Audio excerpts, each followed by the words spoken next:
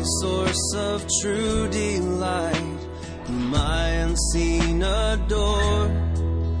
Unveil thy beauties to my sight, that I might love thee more. Oh, that I might love thee more. You're listening to the weekly podcast from Fort Worth Presbyterian.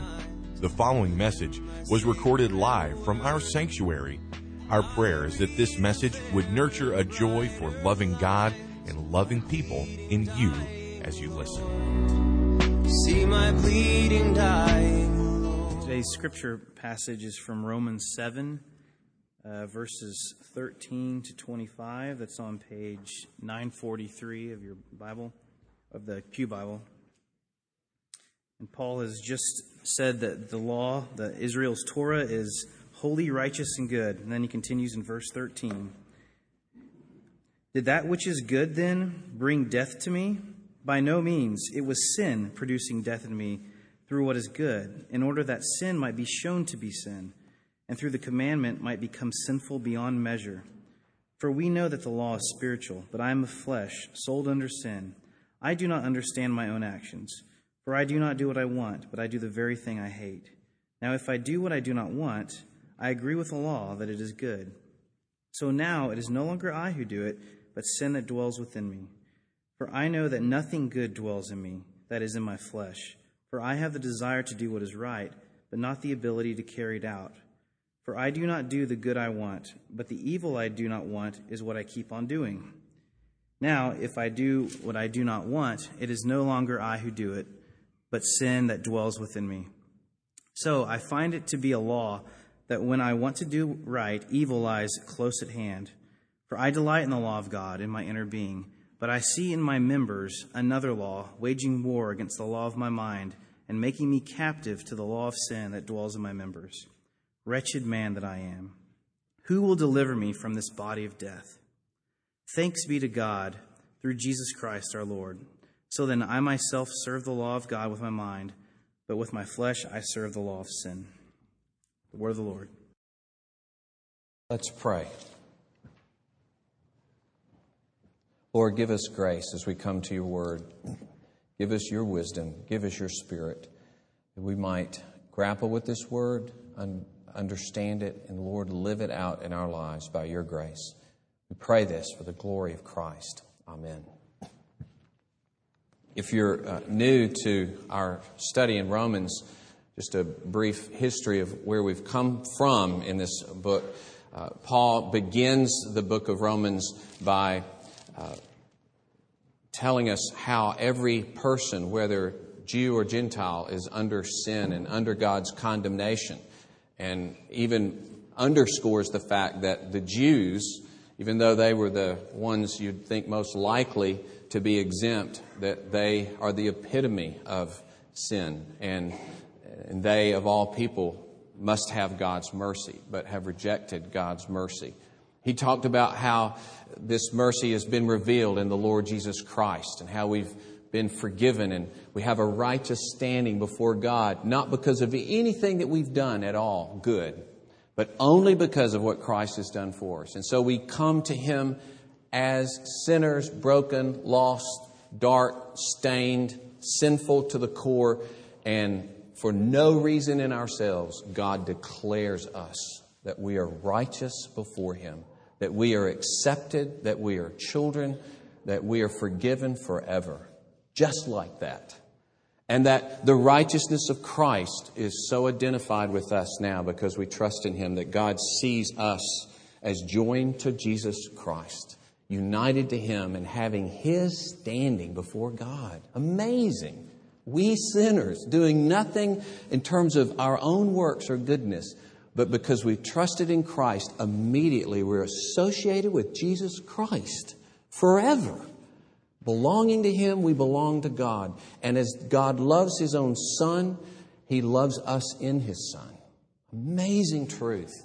Then, in the wake of that, Paul talks about how when sin abounded, grace even abounded more, talking about especially in Israel itself, as grace multiplied as sin multiplied, grace showed itself magnificently in Christ's death for us. And Paul asked the question at the beginning of chapter 6 then, well, if the increase of sin meant the increase of grace, does that mean that we should just keep sinning? And then he launches into the great section there in chapter 6 that speaks of how this union with Christ that he's already talked about, this being joined to Him and having this righteous standing, also means that we have died to our old life of sin, our life in Adam, our life bound by our selfish desires, self and flesh, and we have been resurrected to a whole new world, a whole new creation. We don't belong. We've been set free from this prison, this old creation, the old world. We are in a new world of freedom from sin. Not perfect, but a definitive break from our former life. We've been transferred from one place to another. And along those lines, he even says that we're not under the law anymore. And that's a curious thing, especially for Jews, because they looked at the law as their protection against sin. It's by our association with the law that we keep ourselves away from the Gentiles. Our association with the law that we distance ourselves from the wickedness of this world. And now Paul says, now you're free from that law. And for a Jew, that would be, well, that spills us out into the middle of this godless world. How can you say that we're not under the law? And he goes on now in chapter 7 to talk about this being separated from the law and to enlarge on the meaning of it.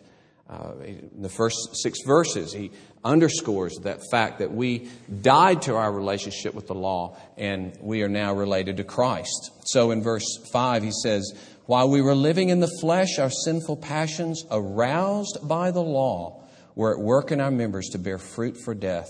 But now we are released from the law, having died to that which held us captive, so that we serve not under the old written code, but in the new life of the Spirit.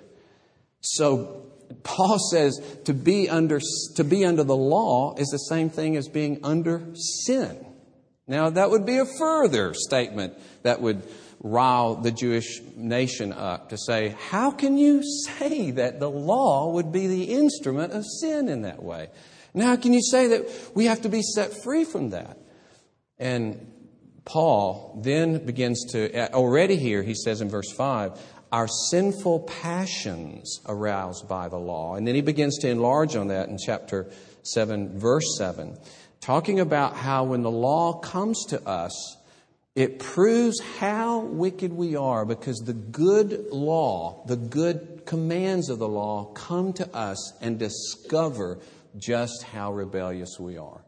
When God draws near in the Word, in the law, we manifest our colors, our sinfulness, so that it actually uses in verses 8 and 11 the phrase that the law took the opportunity, or sin took the opportunity of the law. And that, in a military terms, was a base of operation.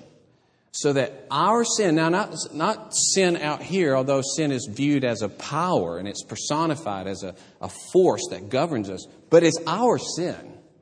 And so the good law comes to me, and what does my sin do? It uses the law as a base of operation so that I multiply my sin. And that's why he ends in verse 13 and says, this is to show how exceedingly sinful sin is.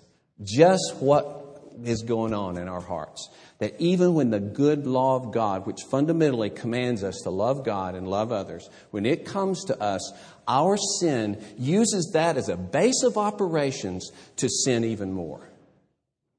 How sinful can you get? That's basically what Paul is saying. And in this process, he's also showing it's not the law. Yeah, we have to be set free from the law because of what we do to the law, of what the law discovers in us. That's why we have to be set free from the law. Because for us to be bound to the law is just another way that we sin all the more. And it points all the more that the only place of rescue is the death and resurrection of Jesus Christ. The only way that we can ever begin to live before God is His mighty Holy Spirit taking us owning us, indwelling us, and reshaping and remolding us as human beings. It's the almighty power of God through Jesus Christ and the pouring out of the Spirit. That's what we must have, not a code that just shows how bad we are and multiplies our sin. So, this is where Paul has come up to this point. And verse 13, we treated it last week because it's kind of a bridge verse. It summarizes 7 through 12, and then it launches into the next section. As your ESV indicates, it's part of the same paragraph. Now, anybody that's been a Christian for a while, and some of you may not be believers, you may never have read Romans 7. So I want to just mention something that's a big, big issue here, and that is that in the history of trying to know what Paul's talking about, when he changes to the present tense in verse 14, I am. He was in 7 through 12 talking about I was, and now I am. The big, big question is this. Is he talking here as a Christian, or is he talking in some way as a non-Christian? Is he speaking of himself as Paul, or is he speaking of himself as personifying Israel and making it I, or is he talking about himself as Adam? But in some way, is he talking about a man apart from the Spirit of God, or is he talking about someone who has the Spirit of God, who is a believer? And the battle has raged for centuries. And as I was telling the Sunday school class, and I told the elders this Friday morning, when a brilliant scholar, way beyond my capacity, lines up both views, and then he says, it is exceedingly difficult to decide between the two. You're like, oh, well, what am I supposed to do, if that's the case? But I do have a view, and I had it actually changed probably 10 years ago for years thinking that this was a believer, and now I don't think it's a believer. Okay, so that's my view up front. And I have reasons, of course, for thinking this. Now, obviously, in a passage like this, if people disagree, there are strong arguments both sides, right? I'm not going to kid you. There are reasons why people would think that this applies to a Christian. For instance, surely only a believer would say, I delight in the law of God. And for some people, that's an open and shut case. The unbeliever doesn't delight in the law of God. So that settles the matter right there. It just can't be. Or for some, the other strong thing is that he speaks in the present tense. And he speaks in the present tense so strongly here, surely that means he's talking about me, Paul, as I am. I think and so what you do in a passage like this is say, all right, those are strong arguments, but there are other arguments that I think are even stronger. And so you may say, well, there's some things that make me feel a little uncomfortable with this view, but there are things that make me feel really uncomfortable with that view. Okay? It's just, and not many places in Scripture where it's this way, but this is one of those where there's a lot of struggle in trying to understand it. Of course, I haven't, but some people do struggle. Believe me, by the very fact that I've changed, it shows my own struggle with it. All right, so in our time that remains, I'm going to give you some of the main reasons that I think this applies to an unbeliever. And I hope then to show how this passage can be an encouragement to you. Now, I'll be taking one thing away with one hand and giving you something with the other hand, because classically, believers have, number one, they read this and they say, just like a woman just a few days ago, and it might have been my wife said, when she hears a verse in here, she says, I know what it means because that's what I experience. Right? And that's a strong argument itself, isn't it? You say, well, this describes my struggle many times. So it has to apply to a believer. It just has to, because I struggle this way. And I'm going to end by saying, yes, in fact, as one study shows, that Paul likely was using this description of being apart from Christ, using the first person to set an example for people not to live in this way, okay? even believers, because he is addressing this to believers. And so whatever the condition of an unbeliever, certainly believers must not live in the law that way. Certainly believers must live in the Spirit in this way. But here's how I think it's been misused, and I would want to extricate us from that. Many times people have taken comfort in the wrong way from this passage. And some teachers of this passage have said, hey, it's just the way it is until we die or Jesus comes again. We're just going to struggle with sin this way, and we're just going to be captive. And it leaves you almost feeling like, well, there's no progress in this.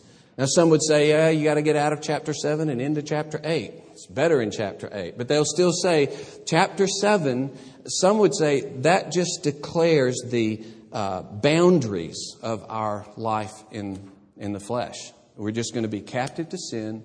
We're just going to try to do what we want to, but we'll never be able to do it. That's just the way it is. And people even take comfort in wallowing in sins for years to say, yeah, Romans 7, that's just the way it is. So I hope I'll give you a different kind of encouragement than that, okay? So we're going to take some encouragement away perhaps, but hopefully we'll give you a different kind of encouragement.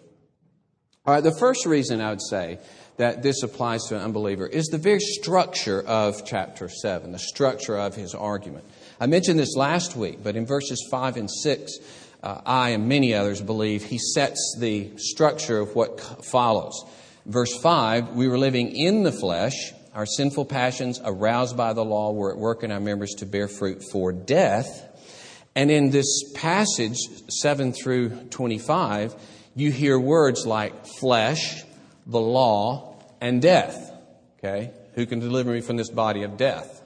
And you're under sin, and you're held captive to this law of sin. So the whole realm of sin and flesh and death that he mentions in verse 5, that seems to characterize verses 7 through 25. And there is no mention of the Spirit in that passage. Not one mention of the Spirit. In fact, the only word that relates to the Spirit is that in verse 15 where he says the law is spiritual. So the law is of the Spirit, but I am not. This is not saying I'm spiritual. It's saying the law is spiritual and I'm against it because I'm of the flesh. So it sets up a contradiction between me and that which is spiritual in this passage. Then you jump into Romans 8 and suddenly the Spirit. 18 times the Spirit is mentioned. That seems to mean that verse 6, when he says we're released from the law and now we serve not under the code but in the new life of the Spirit, surely that must relate to chapter 8 where he says in 8 verse 2, the law of the Spirit of life has set you free from the law of sin and death. Isn't that like verse 6? We're released from the law that held us captive now to serve in the Spirit. And especially in verse 8 when chapter 8 he says, now, there's no condemnation. You've been released. So to me, that sets out the structure. And clearly the person in verse 5, living in the flesh, sinful passions, and death relates to an unbeliever. And that's laid out in the rest of chapter 7. And then verse 6 that speaks of the Spirit is chapter 8. And so that's the structure set forth by 5. The flesh and the law on the one side, the Spirit on the other. And then also the structure from verse 13 to verse 14. Almost everybody would say verses 7 through 13 apply to Paul as an unbeliever. But many would say at verse 14, now he's a believer. But there's a for there in verse 14. As he talks about sin being shown to be sin, and the commandment makes sin become sinful beyond measure, he is there showing that it's not the law, it's me. It's not the law, it's me. And then verse 14, he continues in that vein. For, let me further explain what I just said. Let's move forward in our discussion of me and the law and how I'm the problem, not the law. So it destroys that structure, both from verses 5 and 6, and I think verses 13 and 14. So he then he says, the law is spiritual, but I'm of the flesh. So again, it's not the law. In fact, I'm even acknowledging that the law is right, but I can't do the law. I can't obey it. Yeah, the law's beating me down. I say that this and this and this these are the right things to do, but I don't do them. I habitually just don't do it. I don't have the capacity to do it. All right, so that's the one, the structure. But even probably more forceful, at least to most people, though I think that is very, very strong. And on that basis alone, I just can't fit where Paul would suddenly jump from talking about life under the law, life frustrating, bound by sin and death, and then he says, now let's talk about being in Christ. Frustrating, sin, death. When he's just said, we don't serve that way. We're in the Spirit. We've been released from those things. And then the first way he describes the Christian life is sin and death and frustration. I just don't see it. I don't see how in the structure and the flow of thought here that Paul would be doing that. But then the description of the person in verses 13 and following. Number one, that he says there in verse 14, I am of the flesh. I am of the flesh. And the flesh is always man viewed in his difference from God, in his distance from God, left to his own weakness, his own mortality, his own unaided human nature. That's all I am. I'm flesh. And that he defines himself, whoever this is, whether, and we'll talk a little bit about this, that I do think with Douglas Moo and others that Paul is probably picturing the Jewish encounter, the continuing Jewish brokenness before the law. And there's some overtones here of even Adam and even Cain, which we'll talk about later. But still, just this frustrating encounter with the law of God that he's defined as being in the flesh. But verse 5 says, while we were living in the flesh, okay, as former people apart from Christ, we were living in the flesh. And now he says, I am of the flesh. It just seems natural that, well, he must be speaking of when he was in the flesh. Now, it's the present tense is like this. If you saw something from a distance, as he does, speaking of it's first person, but past tense in verses 7 through 12, and now present tense is as though he comes on the scene and enters into the scene. And it's even more graphic, and it brings us right into the middle of it. As they talk about this as a rhetorical device that brings you into it and leads you to say the same thing about yourself.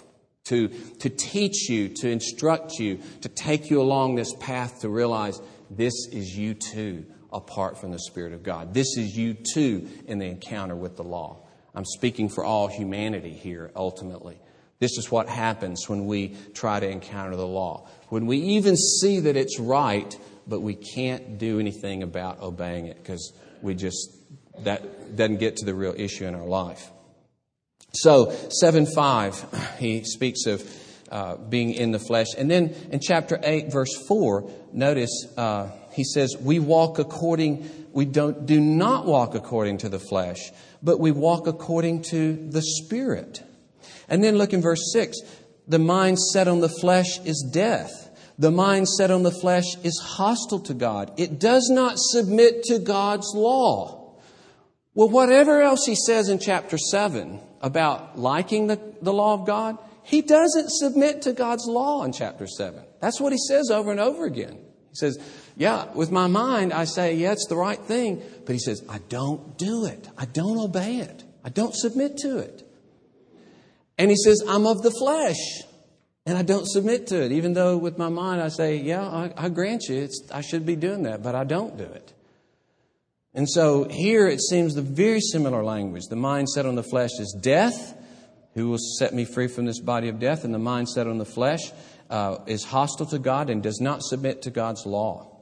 And then verse 9, you are not in the flesh. But verse 7, I'm of the flesh. Oh, you're not in the flesh, Paul says to believers. So that terminology seems just too strong. It seems that he's describing someone as he has again and again. Either we were in the flesh, or describing those people who were in the flesh before in chapter 8. So that whole realm of flesh leading to death seems to be an unbeliever.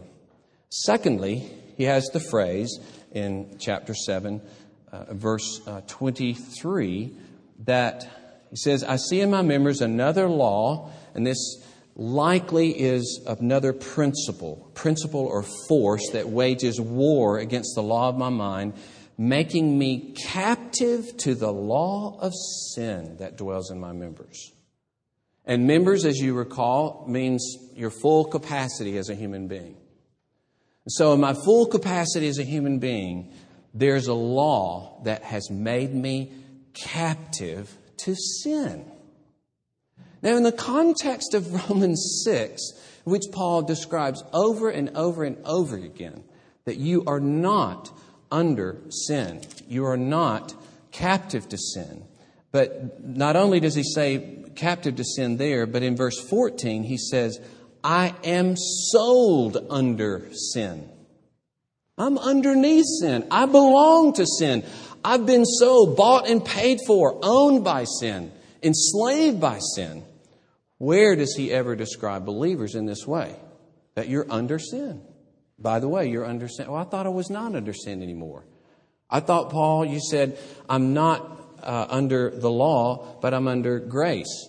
But now you're saying I am bound to the law and I'm under sin. And so there we would say that this does not seem to be describing those who are believers. Chapter 3, verse 9, he says, all, both Jews and Greeks, are under sin. Okay? That describes us contemplating us apart from Christ, not with Christ. And then in Galatians chapter 3, verse 22, Paul has a similar phrase, the Scripture imprisoned everything under sin so that the promise by faith in Jesus Christ might be given to those who believe. So it contemplates us under sin and released from that situation to be no longer under sin, under its enslavement, under its condemnation. But here he pictures this one as of the flesh, sold under sin, captive to the law of sin. But in fact, chapter 6, verse 2, we have died to sin. If we've died to sin, how can we be under sin? If we've been set free from sin, as he says in verse 6 of chapter 6, that sin would be brought to nothing, that we'd no longer be enslaved to sin, that we'd be set free, as he says again and again in chapter 6. How can now I'm captive again? I thought I was free from sin, but now the first thing he's going to tell me as a Christian, by the way, you're captive to sin. And many feel like this is just too strong, and it's not the way to interpret this passage. Chapter 6, verse 14, sin will not have dominion over you. You're not under law, but you're under grace. But now you're captive to sin. And so, now, it doesn't mean that we have no struggle with sin, of course. That's not the issue, and we'll talk about that. But just to say as a categorical position, this is who I am now. To say, am I now set free from sin or am I captive to sin? We say as a position, as a fundamental place where I am as a believer, I have been set free from sin. As he says in chapter 6, verse 17, you were once slaves of sin. Verse 18, having been set free from sin. Again in verse 20 of chapter 6, you were slaves of sin. Verse 22, now you've been set free from sin. And so we'd say, that just doesn't seem consistent. That he would say, I'm just captive to sin. I'm just captive to sin. Then there's such a contrast along those lines of sin and the Spirit that after verse 23, when he says, we're captive to sin, and he says in verse 24, who will deliver me from this body of death, that kind of language, the law of sin and death, he says in chapter 8, verse 2, the law of the Spirit of life has set you free in Christ Jesus from the law of sin and death. How could that not refer to what he says in verse 23? I have this law of sin that makes me captive. But now he says, you've been set free from that law of sin. So that's where we say, and this is good news to say, this isn't where you are. This doesn't describe your position. Captive, under sin, in the flesh. No, you're in the Spirit. You've been set free. You're no longer in that place. You belong to Christ. Thirdly, and so far, it's just the whole structure, the description of being in the flesh and sold under sin. The third thing, and I've already mentioned this, but many point this out, there is no mention of the Spirit in the struggle in chapter 7. And you do have that mention in chapter 8, because he does say in verses 12 and 13, brothers, we're debtors not to the flesh to live according to the flesh, but if you live according to the flesh, you will die. But if by the Spirit you put to death the deeds of the body, you will live. Well, that's struggle. That's warfare. You're putting to death the deeds of the body. You're doing it by the Spirit. But you don't see any mention of the Spirit in chapter 7. And the mention of chapter 7, it doesn't talk about you're putting to death the deeds of the body. No, you're held captive to sin. You can't do what you want to do. You may think the law is good, but you can't do it. And he just closes the door on it. So that's the end of the story in chapter 7. So we think that is a description, continuing description of what happens when unaided human being, as we say, when humanity meets the law. This is what happens. We are killed by it. So in Galatians 5, this passage is mentioned sometimes to prove that Romans 7 applies to believers. But notice the difference in Galatians 5, verses 16 through 18. Again, the Spirit is brought into play. The Spirit. I say, walk by the Spirit, and you will not gratify the desires of the flesh. Chapter 7, I'm in the flesh. I'm not obeying God. Okay? Here, by the Spirit, you will not gratify the desires of the flesh. For the desires of the flesh are against the Spirit, and the desires of the Spirit are against the flesh. For these are opposed to each other, to keep you from doing the things you want to do. That is, the flesh will oppose you to keep you from doing what you want to do. But it doesn't say categorically you're in the flesh and you never do what is right. You never do what is right. And it brings in the struggle with the Spirit. If you're led by the Spirit, you're not under the law.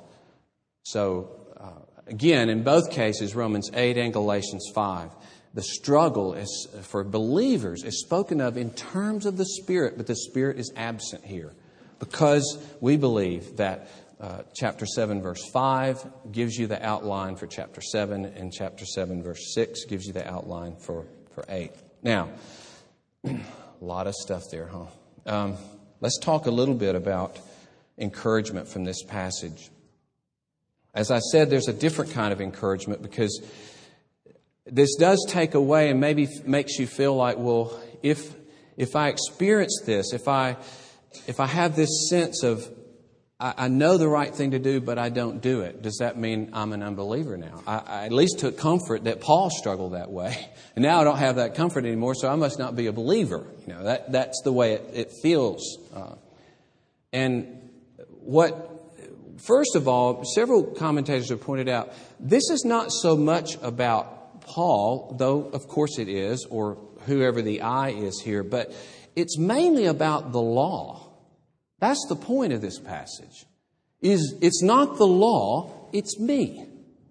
It's not the law. The law's, I even approve that the law is good. I even say that the law is good, but I can't obey it. I'm the issue, not the law. So it helps us to understand that this is what happens when humanity, unaided flesh, is before the law.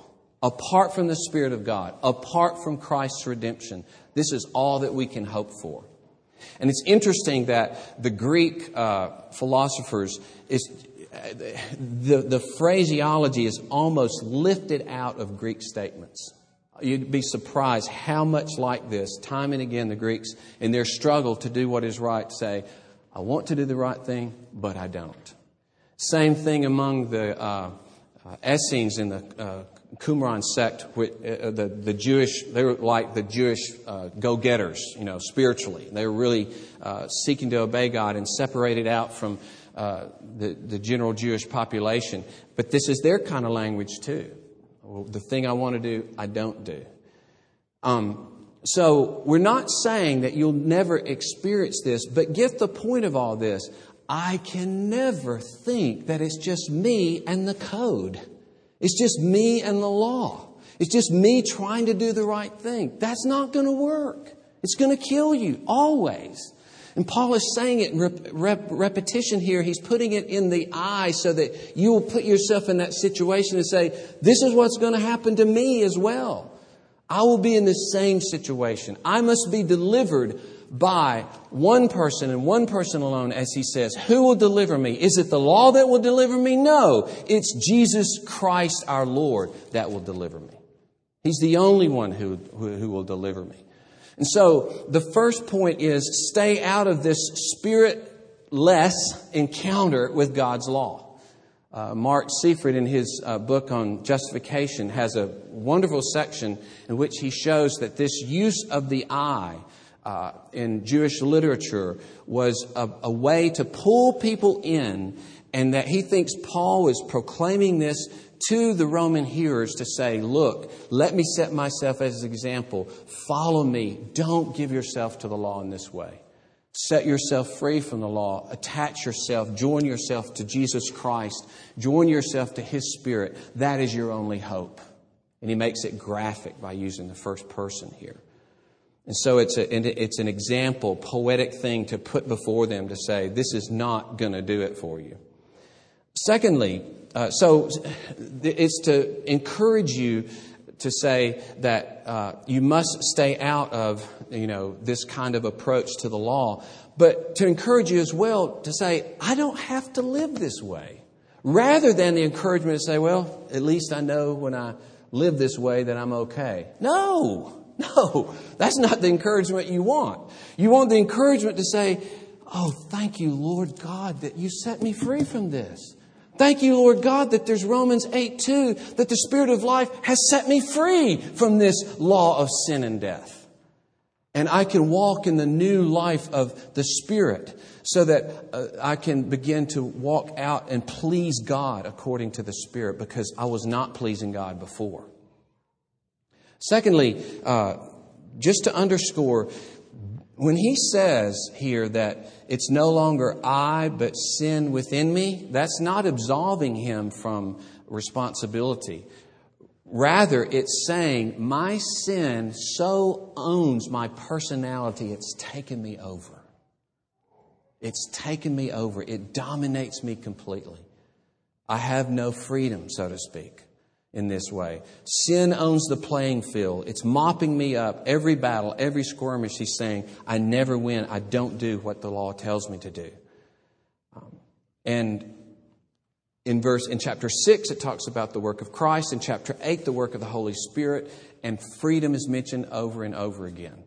And specifically, in both of in chapter 6 and chapter 8, obedience is the issue. And that's the thing I want to underscore in terms of a final encouragement, is that the domination of sin means if you want to do the right thing and you don't do it, that's not Christianity. Intention is not Christianity. Obedience is Christianity.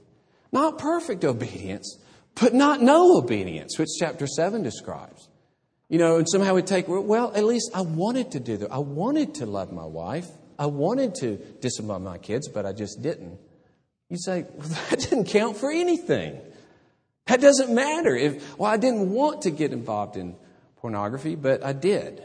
Oh, good that you didn't want to. I'm glad you didn't want to. But no, and so I want to encourage you that what he says in chapter 7 is that that the wanting is there, but the doing is not. But in chapter 8 and chapter 6 as well, it's real obedience from the heart that begins to take hold of our lives. And that's an encouragement for you and for me, not to comfort ourselves that we're wallowing in sin, but to comfort ourselves that God, through the work of Jesus Christ and His death and resurrection, and by giving us His Spirit, He sets us free from that turmoil, that treadmill of sin and death and sin and death. Thanks be to God, he says. Thanks be to God that I will be delivered by Jesus Christ.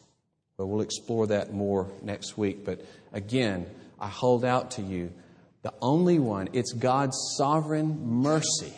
It's God's sovereign working in our lives and transforming us. Not us trying to pull ourselves up by our bootstraps. Not us saying, well, I'm just going to start being different and start obeying God. We must be saved. We must be rescued by His grace. And so He does. Let us pray. Lord, we pray that you would disconnect us from ideas of our own strength.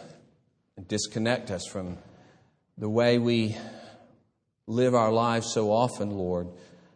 Not really in helpless prayer, not really clinging to your word as though it were life itself. Not really praying what you've told us to pray. Lead me not into temptation. Deliver us from evil. Oh Lord, not trembling, as you say, work out your salvation with fear and trembling. Lord, not thinking that there is, as Peter says, that Satan goes about like a roaring lion, seeking whom he may devour. And that we must stand and we must humble ourselves before God. We must depend on your strength, as Paul says in Ephesians 6, because we fight not against flesh and blood, but spiritual forces. And we have to stand strong in your strength, God. None other will do. Forgive me. Forgive us that so often it's just us.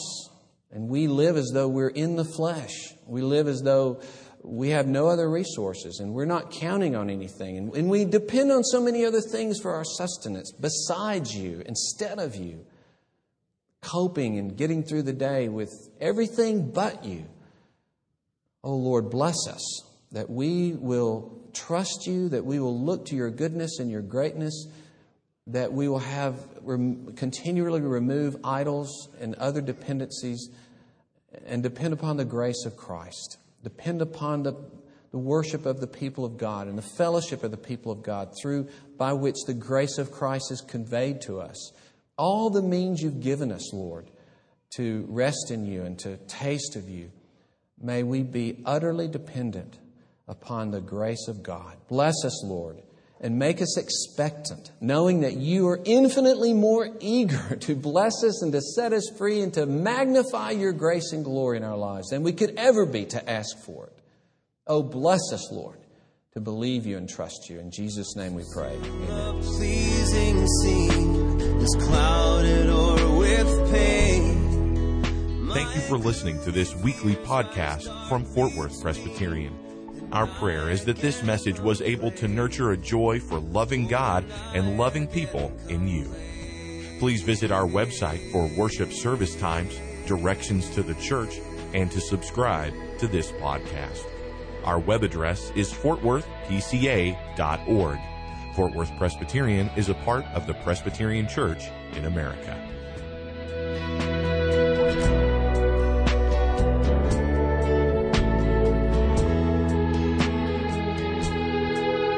Jesus, my Lord, my life, my light. Oh, come with blissful ray. Break radiant through the shades of night and chase my fears away. Won't you chase my fears away?